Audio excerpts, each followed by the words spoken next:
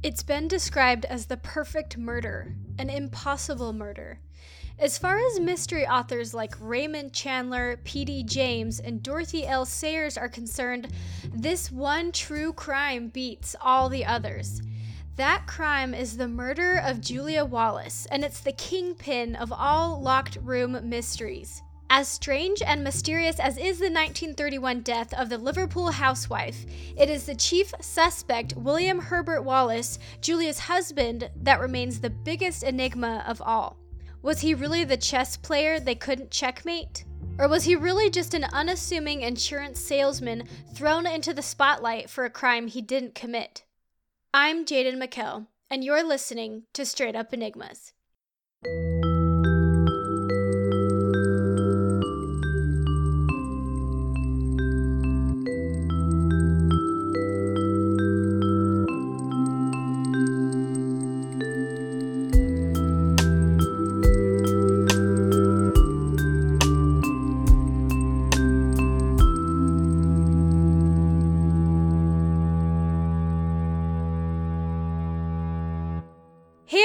And welcome to the podcast. Before we get started today on this crazy, unexplained mystery, I just want to remind everyone to please support the show by subscribing or following wherever you listen. It may not seem like a big deal, but it really helps the show when you become a subscriber because it moves the podcast up through the rankings so that others can find it more easily. If you like the show, please give it a 5-star review. That also really helps the show, and I want to keep these episodes coming for you guys. Thanks in advance for doing so, everyone. I didn't give you as much detail in the cold open for this episode because I want you to listen to the story, listen to the details and the evidence, and I want you to be able to make your own decision about this case. Now, I'll just tell you right now, you're probably going to start out leaning one way, but then I'll talk about some new evidence and you'll go, what? Okay, he's totally guilty. That's why this case has gone unsolved since 1931. No one can make any sense of it. I'm going to describe what led up to the murder, the events around it, then we'll talk about the evidence and theories. I really only used one article for this episode. It was just so good and thorough that I didn't feel like I needed another one. It'll be on the website, of course, but it's from a website called theunredacted.com. This one's a little long, folks, so strap in and get ready. You ready? Okay, let's begin.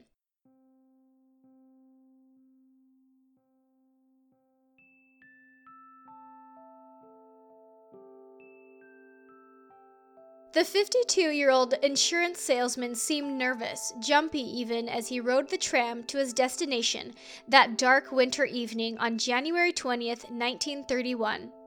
William Herbert Wallace was looking for an address he had never heard of before, and whether on purpose or not, his behavior was ensuring he would be remembered. The tram's conductor later recalled how Wallace repeatedly bugged him and his ticket inspector to let him know where to get off. When he eventually pointed Wallace to the correct stop, he seemed to want to make his point very well known that, quote, "I am a complete stranger around here." After stepping off the trolley car, Wallace struggled to find the house he was looking for. Did 25 Menlove Gardens East even exist? Was he on a wild goose chase? If this suspicion had entered Wallace's thoughts, he had good reason considering the weird way the appointment had been made in the first place. A local cafe where he went to a chess club had received a phone call for him the previous night, January 19th, the caller giving his name as R.M. Qualtrough.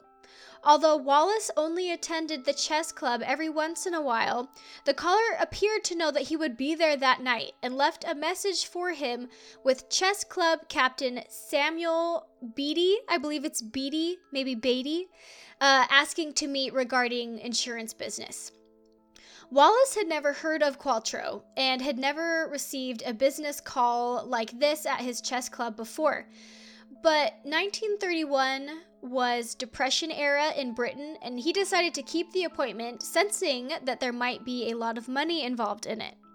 The message directed Wallace to meet Qualtrough at 25 Menlove Gardens East the following night at 7:30 p.m. So there he was, lost in Liverpool at night, trying to find an address that seemed not to exist. He had asked the tram conductors, he had stopped people in the street, he had looked at street directories in newsagents, which I believe are just newsstands, and he had even stopped a policeman and told him his entire strange story. Each time Wallace stopped to talk with someone, he made a show of mentioning what time he was supposed to meet with this Qualtrough. It turns out there are lots of Menlove Gardens in Liverpool. North, south, and west. East, though, doesn't exist, which is probably something the locals joke about all the time. Whoever had made that call seemed to be playing a prank on Wallace and sending him on a wild goose chase, basically for a made-up address. When 7:30 came and went, and Wallace realized that his appointment wouldn't be made, he eventually gave up and decided to go back home. It was around 8:45 p.m. when John and Florence Johnston, Wallace's next-door neighbors, saw him outside of his house at 29 Wolverton Street. He was looking kind of flustered, sort of annoyed, telling them both that the front and back door were locked and wouldn't open. Seeming kind of concerned, he asked the couple, "Have you heard anything unusual tonight?" The neighbors followed Wallace to the back of the house and watched as he tried the back door lock one more time. With them watching, it opened on the first try and Wallace entered the house. As the Johnstons waited outside, Wallace lit a lamp and walked around the house. A few moments later, he came back outside and said, matter-of-factly, "Oh, come and see, she's been killed." To the Johnstons' horror, Julia Wallace was laying in front of the gas fire in the front room. And this part is a little graphic, I'm just warning you. She was violently beaten to death, blood splatter splashed across the walls. "They finished her. Look at her brains," a ghostly white Wallace muttered. Back in the kitchen, Wallace noticed the locked cupboard where he kept his insurance collection money had been wrenched open and the £4 inside had been stolen. If this was a robbery that had ended in murder, it looked like a targeted one. The rest of the house hadn't been ransacked and nothing else had been taken, including the money from Julia's purse, which was sitting right there on the kitchen table. At this point, John Johnston ordered his wife and Wallace to stay put and touch nothing while he called the police and a doctor. Although he probably knew that a doctor couldn't do much for Julia at that point. 25 minutes later, the first officers from the Merseyside police arrived at the Wallace's house. Their handling of the case was not good. Sort of like the police department in the JonBenet Ramsey case, the force had been weakened pretty badly by a major strike in 1919 that had led to half of its staff being dismissed. Those remaining often filling in roles that they weren't really qualified or experienced for. The first officers on the scene, PC Fred Williams and Police Sergeant Breslin, searched the property on arrival. It looked like someone had gone through some things in the bedroom, but the rest of the house appeared totally undisturbed. The officers made one important observation. Underneath Julia's body was a partially burnt coat, so she was laying on the living room floor and there's a burnt coat underneath her. They wondered if it belonged to the killer or if Julia had been wearing it when she was attacked. During the next hour, a reporter from the Liverpool Daily Post arrived to do double duty as the police photographer, and John Edward Whitley McFall showed up to act as the police's forensic expert. McFall's role would prove to be super controversial because many feel he bungled the chance to gather the most vital piece of evidence, the time of death. Even in 1931, using the cadaver's rigor mortis alone to try and figure out how long someone had been dead was out of date. Even in 1931, it was out of date. But that's exactly what McFall did, stating his opinion that Julia had died at about 8 p.m., 45 minutes before Wallace got home, based on the body's stiffness. McFall would later change his mind on the time of death, even though no other tests had been conducted. A more detailed examination of the body showed that Julia had been beaten severely on the head with a blunt object, the most severe blows occurring around the left ear, and okay, this is a little graphic too, where brain tissue could be seen protruding from the skull. The fatal blows were probably given while she was laying face down on the floor in front of the fire. Police think that she must have brushed the fire as she fell because of the singeing of her dress and the coat. Detective Superintendent Hubert Rory Moore arrived next, and he was not in the greatest shape of his life since he came straight from the local pub where he'd been drinking. Like any good policeman, drunk or not, Moore had his eye on Wallace as the main suspect. But there was also the possibility that the crime was the work of the Anfield housebreaker, a burglar that had been causing havoc in the local area in the previous months. They thought that maybe one of his robberies had led to fatal consequences for Julia. Whoever the culprit, so frenzied was the attack that it was obvious they must have been covered in blood. Splatter had sprayed around the whole room, blood drizzling the walls up to 7 feet high. An examination of the house's drains and sinks showed they had not been used that night, so the assailant must have run away completely drenched in Julia's blood. A more thorough search of the house, yard, and surrounding area found no trace of a murder weapon. The Wallace's cleaner would tell police that a metal fire poker and an iron bar from the parlor were missing, so one of those could have been the murder weapon, and that is really important to pay attention to. That missing iron bar from the parlor is going to come into play later. So keep that in mind as the possible murder weapon.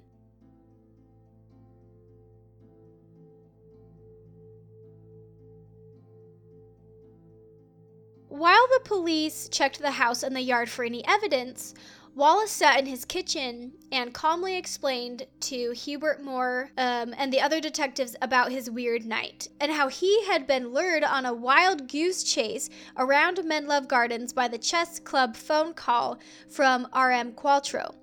Around midnight, he was taken to the police station to make a formal statement, and he said, quote, "I have no suspicion of anyone." In the days that followed, police began to find some contradictory evidence regarding Wallace's involvement in his wife's death. A switchboard supervisor at the Liverpool Telephone Exchange had narrowed the call to the chess club to a phone booth just 400 yards from Wallace's house in Wolverton Street. So the call that had been made to the chess club, the call from R.M. Qualtrough, that phone booth was only 400 yards away from the Wallace's house. So was that a coincidence? Maybe, maybe not. This booth was also right next to where Wallace had caught the tram to his chess club the night before the murder. And it was just before he had arrived at the chess club that the message had been received. To police, this looked like too much of a coincidence, and that is a lot of coincidence. They suspected that Wallace had made the call himself in order to provide himself with an alibi for the murder. The suspicions against Wallace were growing, and it was not looking good for him. He and his wife were a little bit of a strange couple. He was sick a lot with kidney troubles, and she was described by their few friends as very meticulous, almost OCD. A former friend characterized their marriage as strained and lacking in feeling. So the police were kind of thinking, kind of suspecting that maybe Wallace had finally snapped and decided to get rid of his nagging wife. Police also took note of Wallace's strange behavior, and especially how he had made such a big deal on the tram and around Menlove Gardens and the number of people he had stopped and asked for directions.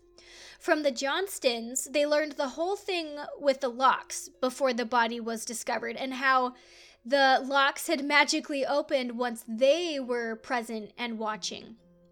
The police thought that Wallace was making sure that he would have witnesses when the body was found, that someone would be able to testify and say, yeah, I was with Wallace when we found the body. He wasn't there in the room with the body.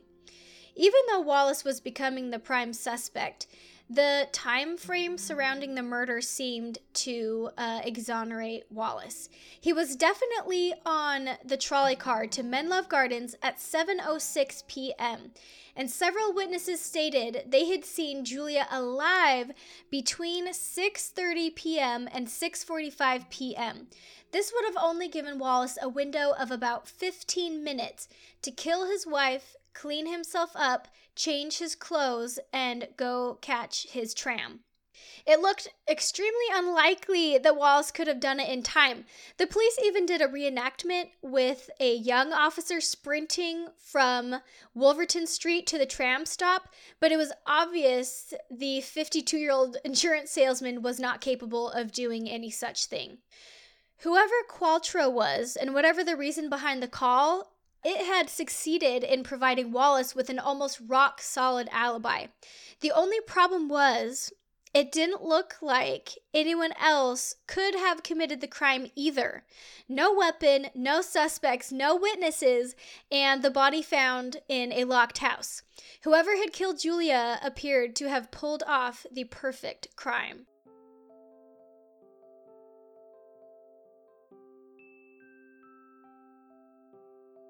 It's no wonder mystery novelists have been so obsessed with the case. It kind of seems like something dreamed up by Edgar Allan Poe or Agatha Christie, or maybe even Stephen King. Raymond Chandler, who I mentioned in the cold open, said, "The Wallace case is the nonpareil of all murder mysteries." I had to look up the word nonpareil because I'd never heard of it in my life, but it just means unrivaled, the champion. Like, this case is the champion of all murder mysteries. I call it the impossible murder because Wallace couldn't have done it, and neither could anyone else. Despite the lack of solid evidence in the case, the police charged Wallace with the murder.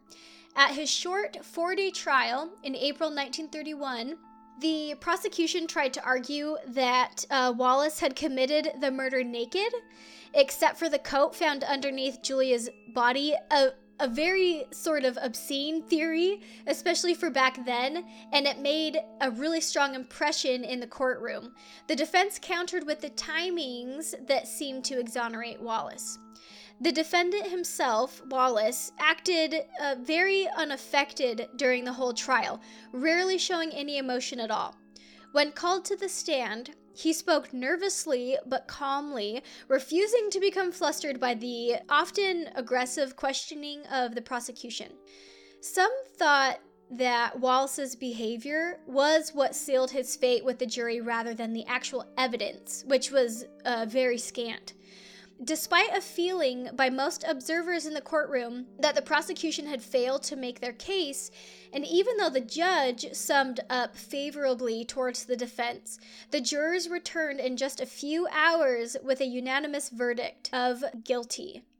When the court clerk asked Wallace, "Have you anything to say why sentence of death should not be passed upon you according to law?" Wallace simply replied, quote, "I am not guilty. I cannot say anything else." Wallace was sentenced to death by hanging, and the execution date was penned in for just a month's time in May 1931. The appeal that followed, however, saved Wallace's life. The following month at the Court of Criminal Appeal in London, the judge made the unprecedented move of overturning the guilty verdict. The case against Wallace was not, quote, proved with that certainty which is necessary in order to justify a verdict of guilty, he said. The result is that this appeal will be allowed and this conviction quashed. Wallace walked out of the courtroom a free man that day. The press was, of course, up in arms about the whole thing. They loved it. Wallace was painted as an occultist and, most of all, an intellectual chess-playing mastermind. The chess player they couldn't checkmate, as one newspaper put it. Exhausted and diminished by the ordeal of his wife's death, the trial and the accusations in the press, Wallace moved away to a quiet bungalow in the Wirral, which I hope I'm pronouncing that right. I'm guessing it's like the English countryside, somewhere remote. Suffering from his old kidney troubles again, he died in February 1933. If the mild-mannered insurance salesman had had any dark secrets, he had taken them to his grave.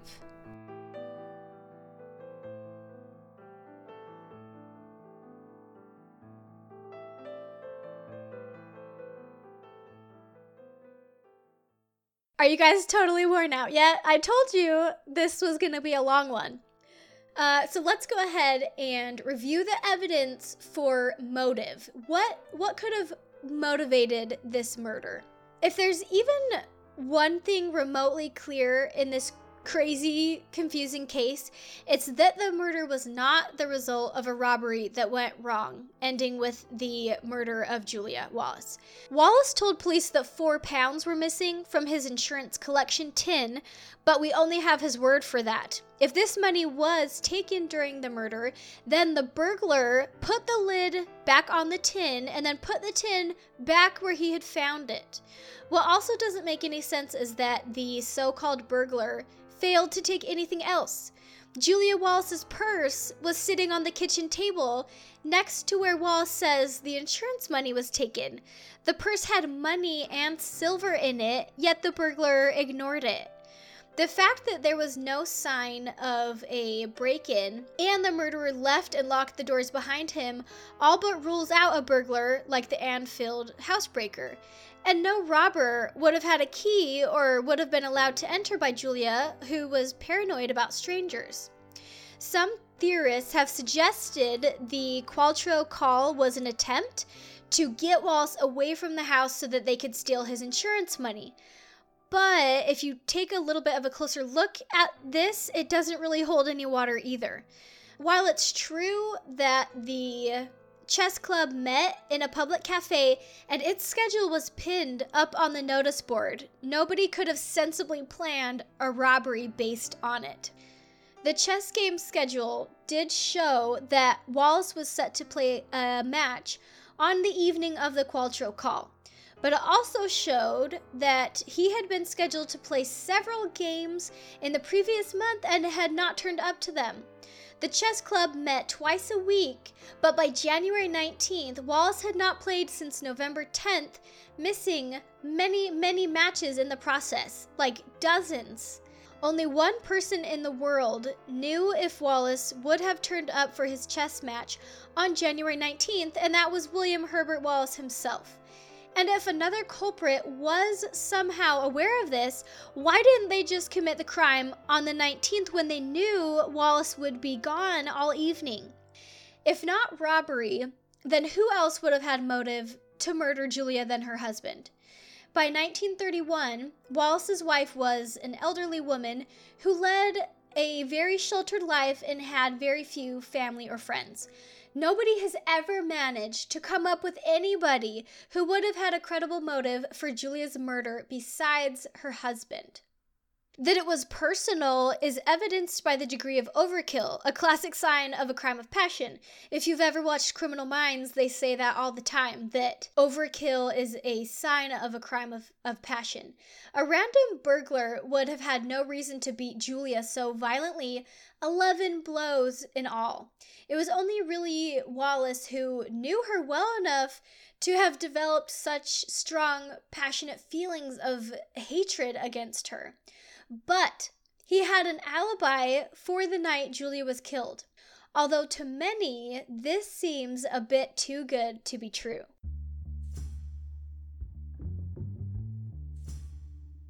Central to the case against Wallace is his coincidental and almost too perfect alibi for the night of the murder. Normally not the most talkative of men, during his hour or so journey to the non-existent address in Menlove Gardens, Wallace stopped and discussed his meeting with at least a dozen strangers. All right, and he's not usually a super outgoing, talkative guy. Wallace says he left his house on Wolverton Street at about 6:45 p.m. and caught the number 5 tram at 7:06 p.m. Both the conductor and ticket inspector recalled how a visibly nervous Wallace repeatedly asked them about exactly which route he should take in order to make his appointment at Menlove Gardens East. They both told Wallace that they had never heard of such an address, but advised him which tram he should take next. As an insurance salesman and collections agent, it was Wallace's job to travel around Liverpool, and he must have known the city pretty well. He probably had made hundreds of collections in a given week, either by foot or by traveling on tram and bus, and he knew the surrounding area of Menlove Gardens well too. He had a friend that lived nearby named Joseph Crewe, and Crewe told police that Wallace had visited his home several times. In light of what Crewe told the police, it didn't make sense that Wallace would need to repeatedly ask the conductor about which route to take. According to the tram conductor, Wallace didn't even take his advice anyway, seemingly knowing exactly where he was going. After getting off the tram, Wallace talked to at least 4 local residents, none of whom had ever heard of Menlove Gardens East, and North and South didn't even have a number 25. Wallace claimed in later statements that it had dawned on him that he was on Green Lane, where his friend Joseph Crewe lived. He did call in at Crewe's house, but he was not home. He and his wife had gone to the movies. Was it Wallace's intention all along to stop at Crewe's house, make sure the time was noted, and by doing so, give himself an even stronger alibi? Wallace next stops a policeman and tells him the whole story about the phone call and the wild goose chase. The most important thing Wallace discussed with the policeman was the time. "It's not quite 8 o'clock, he said. "No, it's 1:45, replied the cop. What better alibi than a policeman? And just like he had done with everyone else he had talked to, he made a very obvious statement about the time. But Wallace didn't stop there. He walked to a nearby post office and news agents, which again I think is just like a newsstand where they sell newspapers, and spoke to several more people about his appointment. The news agents even checked their account books for any Qualtros in the area, but turned up nothing. Wallace said at that point he gave up and decided to go back home. Then we have the whole thing with the door locks when Wallace gets home. At the trial, the defense tried to argue that the locks were just old and rusty. But if they were, that doesn't explain why he either appeared to be super confounded by locks that he used dozens of times a day, or how the real criminal had entered the house without any sign of force and then locked the doors when they left. As for the mysterious Qualtro, police searched Liverpool and found 5 people of that name, but all denied making the call. Since the call was almost definitely part of the criminal plot, nobody would probably use their real name to make it. Police believed that it was Wallace himself who had made the call. He had the opportunity. The phone booth was next to the stop where he had caught his tram to the chess club meet the night before Julia's murder, and the timing of the call is not contradicted by his known movements. It also acted as a stellar alibi for him, guaranteeing he'd be away from the murder scene on the night his wife was killed. Whether he could have adopted a deep voice convincing enough to trick his friend, chess club captain Samuel Beatty, is a lot more debatable. It would have been a risky move, but as you can probably tell by now, there's not one single detail that you can rule out in this case. You have to look at every little thing. The forensic pathologist, John McFall, had revised his time down from 8 p.m. to 6 p.m., which doesn't make sense at all because Julia was seen alive between 6:30 and 6:45 p.m. So now the forensic pathologist, his time of death is kind of like out the window. Like, you can kind of just throw all out the window because it's not really making sense at all. He's changing it without doing any other tests, and he's putting the time of death at a time when Julia was alive because witnesses had seen her alive. So Wallace had a very slim but not impossible chance to have killed Julia either before or after his journey to Menlove Gardens. He still would have had to clean himself up, though, and change his clothes because of the amount of blood splatter caused by the frenzied attack on Julia. It seems really unlikely that Wallace could have had the time to do this however you move the puzzle pieces. But could he have had an accomplice?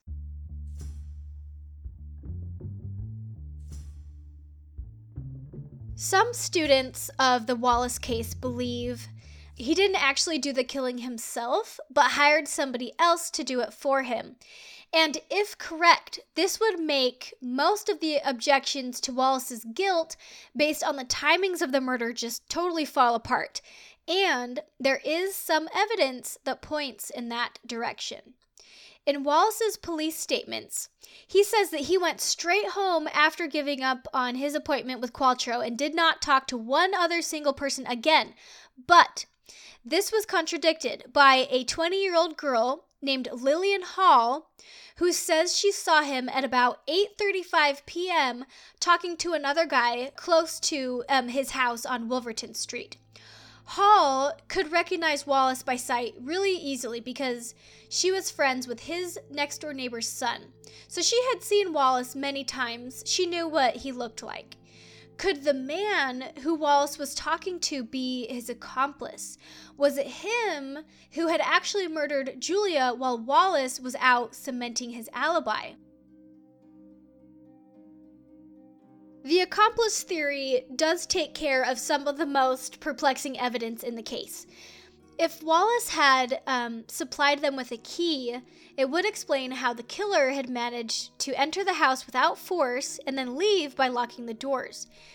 And if Wallace had told him what day he would be attending the chess club, the accomplice could have posed as the mystery Mr. Qualtrough and placed the call to set up an alibi for him. If Wallace had somehow gotten the services of a professional hitman, we'll probably never know his identity. But in recent years, some investigators into the Wallace case have suggested a possible suspect in the murder named Richard Gordon Perry. Perry was a young man, a young guy. He was a car fanatic, an amateur actor, with a few little petty crimes already to his name.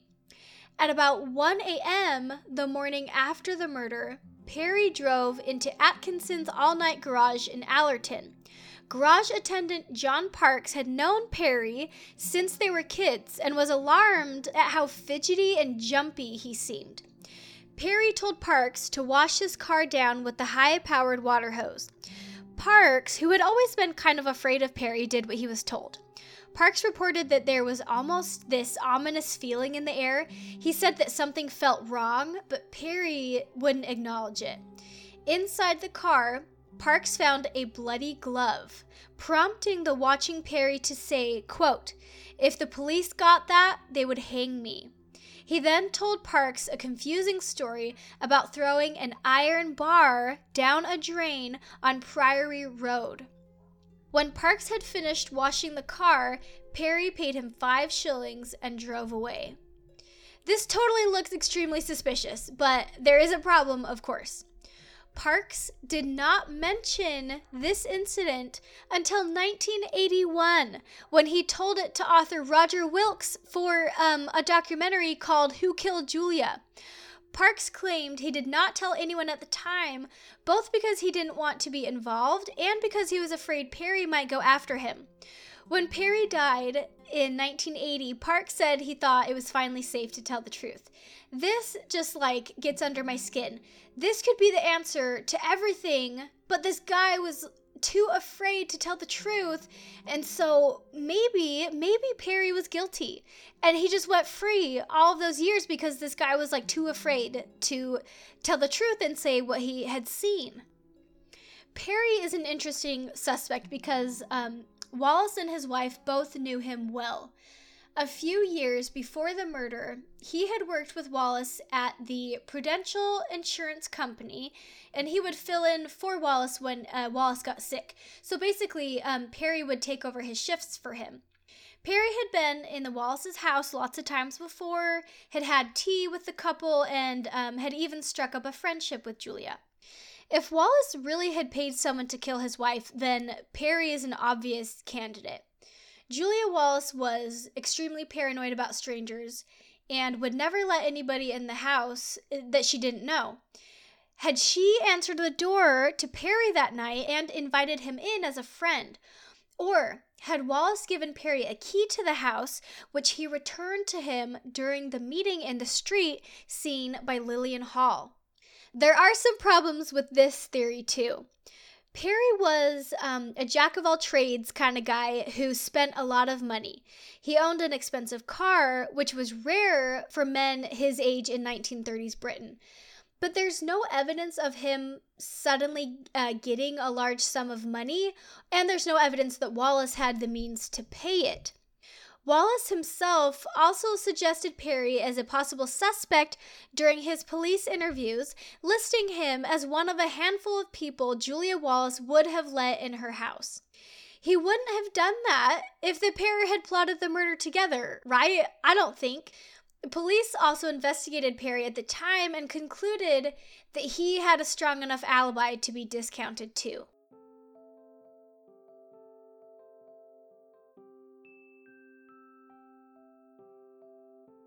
Are you guys doing all right? Are you hanging in there? I told you this one, it's long, it's confusing, but we're gonna go ahead and take a little bit of a closer look at Perry. All of the arguments used against Perry by those who believe Wallace was involved equally apply if Perry acted alone or with his own accomplice. Perry's name has been alluded to by numerous writers on the case, and even Wallace himself mentioned him as a possible suspect. The evidence can be stacked up against Perry pretty convincingly.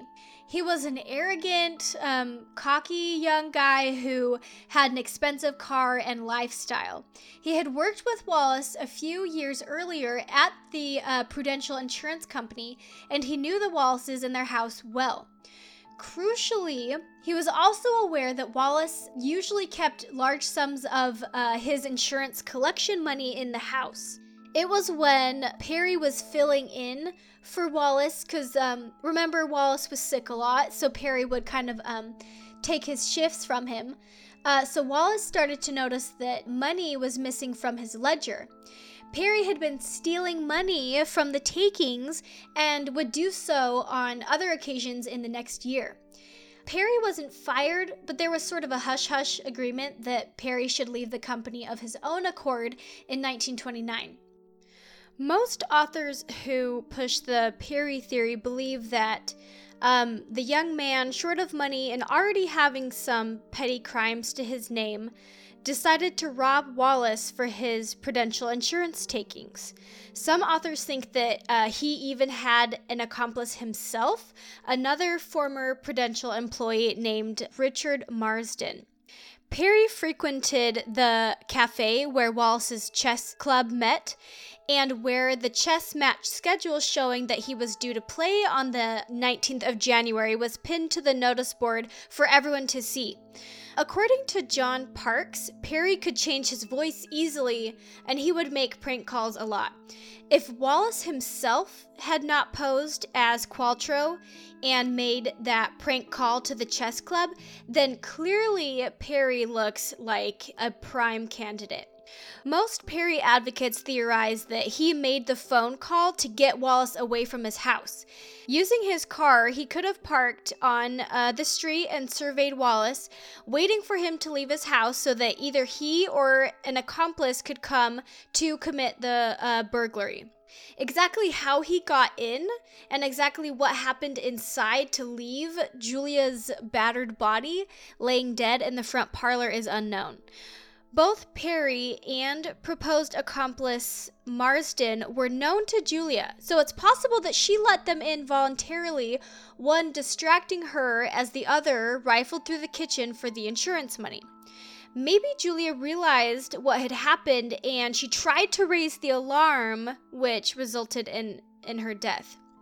Whatever actually occurred, John Parks says that early the next morning, Perry stopped at the garage and he asked him to wash down his car inside and out, and inside was that glove covered in blood.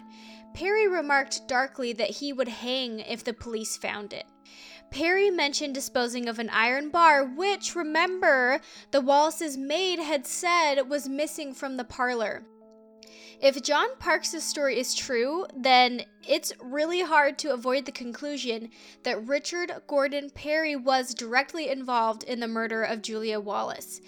The nature, though, of his involvement, or whether it included anybody else, is, like most parts of this super confusing case, likely to continue remaining a mystery. The Wallace case is like a jigsaw puzzle, where the last piece never quite fits. No matter how many times you try and put it all together, it refuses to be solved. One of Wallace's lawyers from the trial was there at Wallace's side as he lay dying of kidney disease in 1933.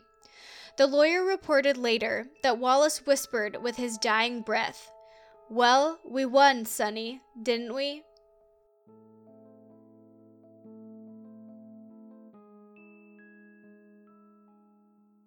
All right, everyone. Thank you so much for listening to this episode. I tried to warn you, it was a long one, but it was a really good in-depth look at one of the most confusing, mysterious cases, and some argue that it is the most baffling case ever, the most baffling true crime case ever. So again, thank you for listening. If you like the episode, please make sure to go and give the show a 5-star review. This really helps the show. Make sure you become a subscriber or a follower wherever you are listening. Again, thank you so much, and I will see you next week for a brand new episode of Straight Up Enigmas.